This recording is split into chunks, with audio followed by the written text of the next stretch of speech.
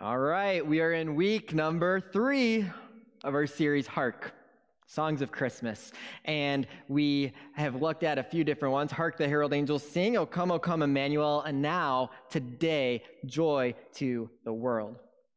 But first, I want to read for us from the Christmas story, Luke 2. We're going to look at a section here, verse 1 and then 3 through 11. You're welcome to turn to it in your Bibles at home, or the words will be on the screen for you as well. Hear now the word of the Lord. In those days, Caesar Augustus issued a decree that a census should be taken of the entire Roman world. And everyone went to their own town to register. So Joseph, he also went up from the town of Nazareth in Galilee to Judea, to Bethlehem, the town of David, because he belonged to the house and line of David. He went there to register with Mary, who was pledged to be married to him and was expecting a child. While they were there, the time came for the baby to be born, and she gave birth to her firstborn, a son. She wrapped him in cloths, placed him in a manger, because there's no room at the inn available for them. And there were shepherds living out in the field nearby, keeping watch over their flocks at night. An angel of the Lord appeared to them, and the glory of the Lord shone around them, and they were terrified. But the angel said to them, "Do not be afraid. I bring you good news of great joy for all the people. Today in the town of David, a Savior has been born to you. He is the Messiah, the Lord." Thanks be to God for his word. So this angel brings this good news of great joy. And the good news of great joy is that Jesus Christ is born. And what a magnificent arrival it was. And yet, it was also such a humble beginning for a king. So humble, in fact, that there was no room for them in the inn. There was no room for the king to arrive.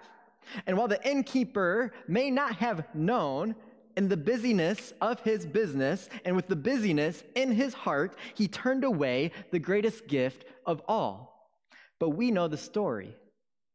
We know that this Jesus that was born, we know his story, his life story, his ministry, his legacy. When we consider Jesus Christ, we can't help but worship.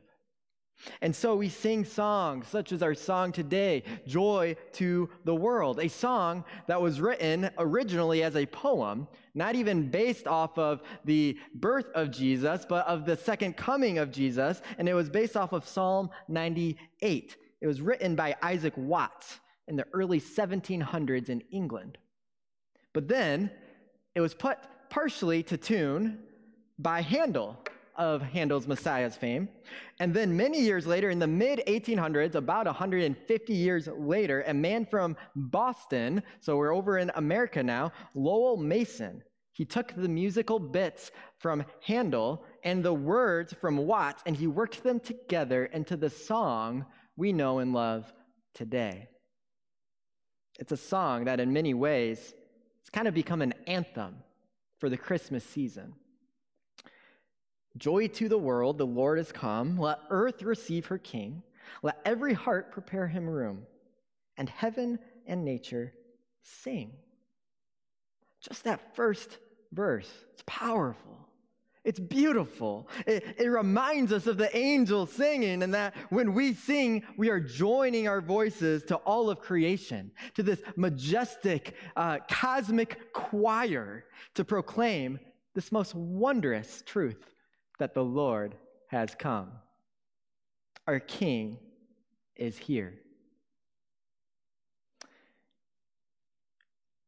But this morning, I wonder,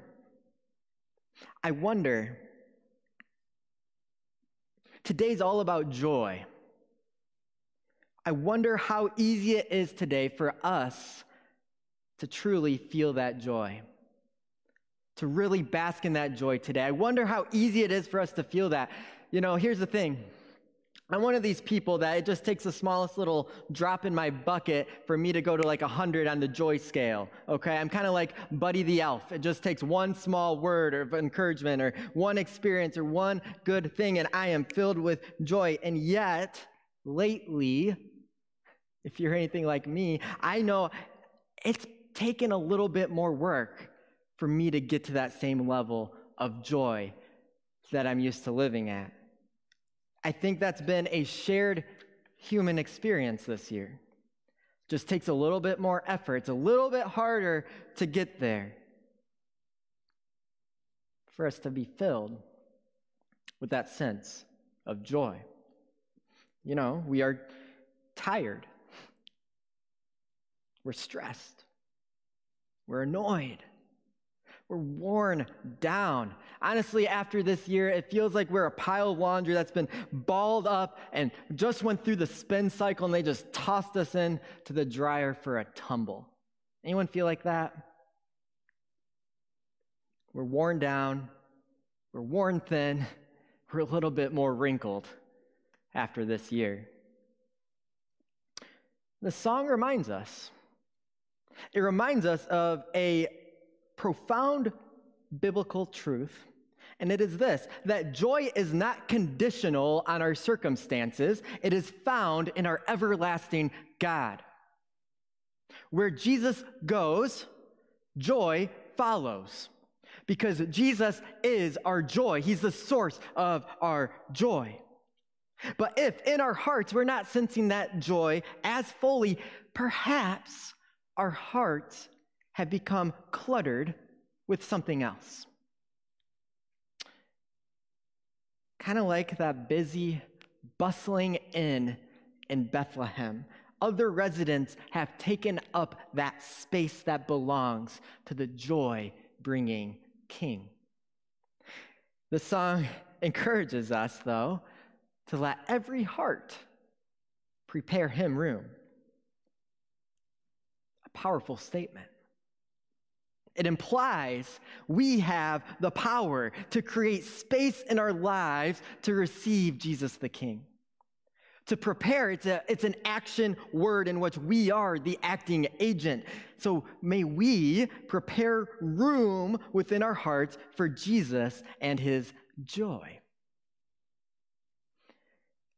And what a difference a year makes. We're considering this idea of preparing room. Prepare him room.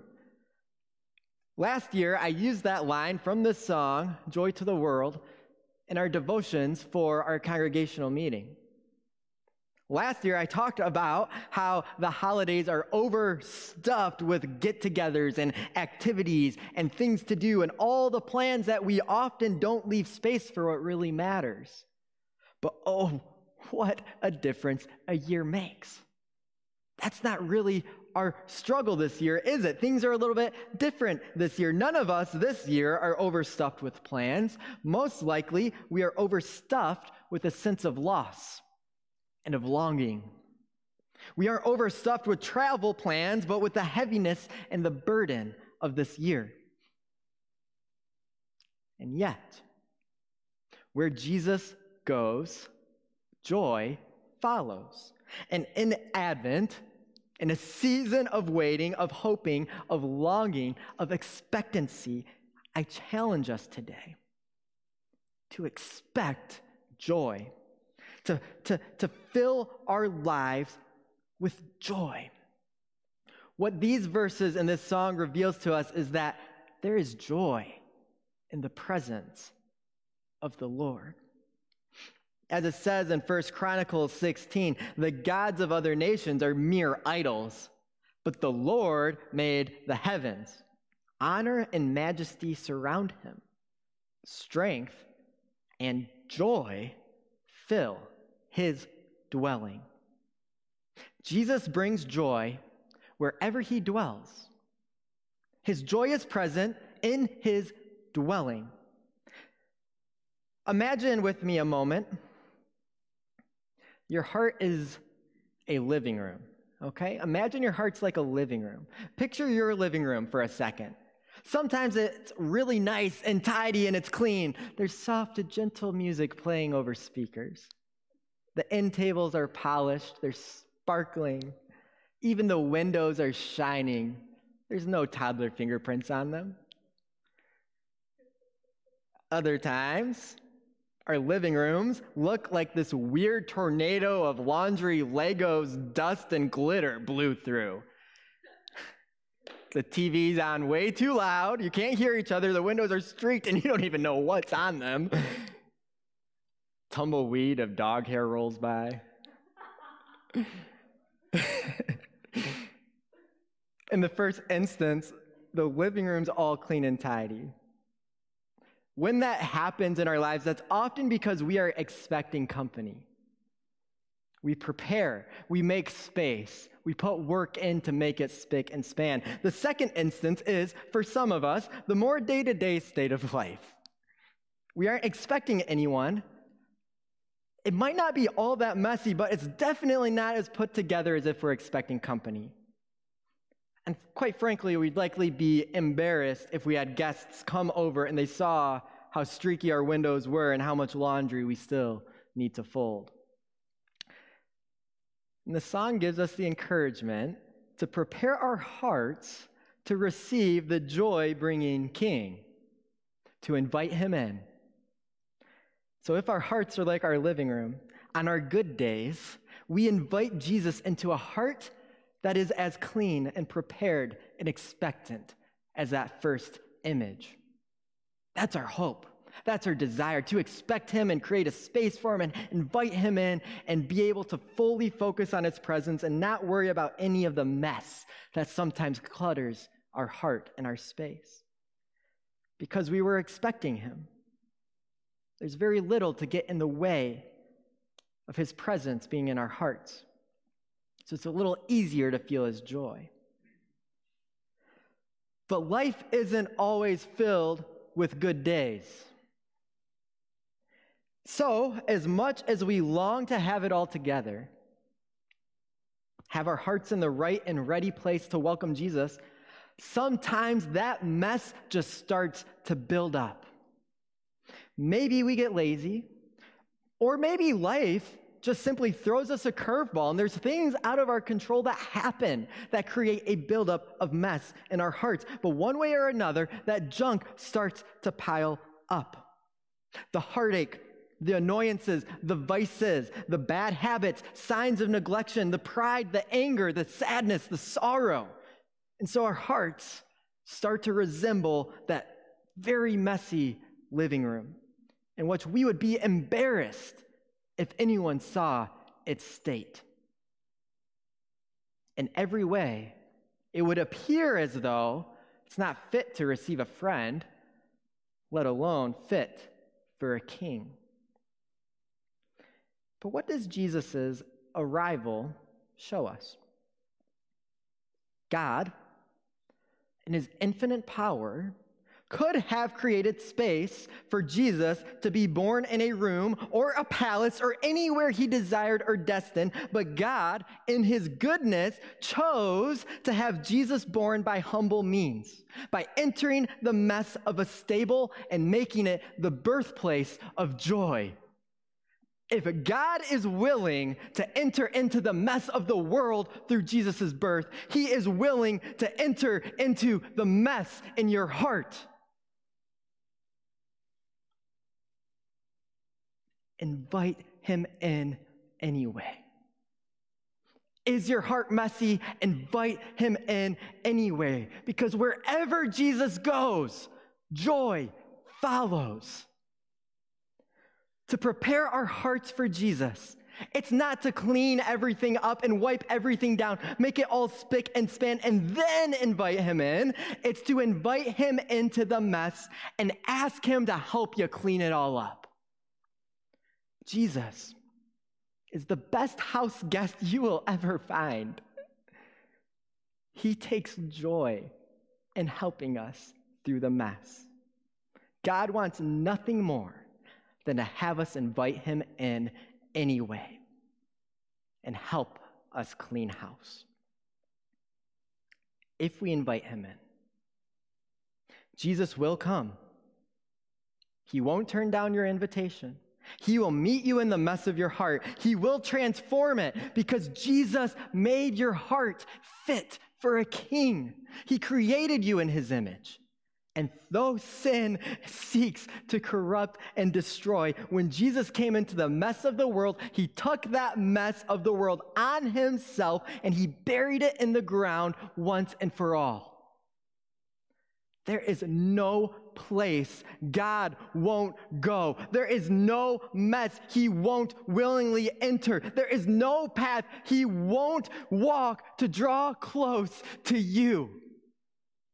And where Jesus goes, joy follows. My brothers and sisters, invite Jesus into your heart today. Is joy a little bit harder to come by right now? Invite him in anyway. Is it seems so distant to feel that thing called joy? You feel like there's way too much blocking you from being able to see it. Invite Jesus into the mess. Invite him to all the stuff blocking you, and piece by piece, he will pull it away, and his joy will follow after you. You feel like you're a mess, invite him to the mess. You don't feel joy, invite him in, because it will come. Jesus desires to be with us in the mess. This year may not be overstuffed with plans, which means perhaps this year we have a better opportunity than most to truly focus on the entire reason for this season anyway. We have been given a gift, my friends, the gift of space, of breathing room, of margin. We can mourn the losses, we can feel them, we can be sad, as long as we make room for other things too. So may we use this gift as an opportunity, because Jesus Christ came into this world. And when he came, he brought with him joy. And it is amazing. It's a miracle that he came for the sake of the entire world. But it is just as amazing that he came in this world specifically for you. And so this year, may we prepare room for him to enter in, for joy to the world. And not just joy to the world, but joy to you. Because your Lord has come. So may you receive your King. Let your heart prepare him room. And along with heaven and with nature and our sadness and our sorrow and our loss, we will still sing. Because Jesus is here. And where Jesus goes, joy follows.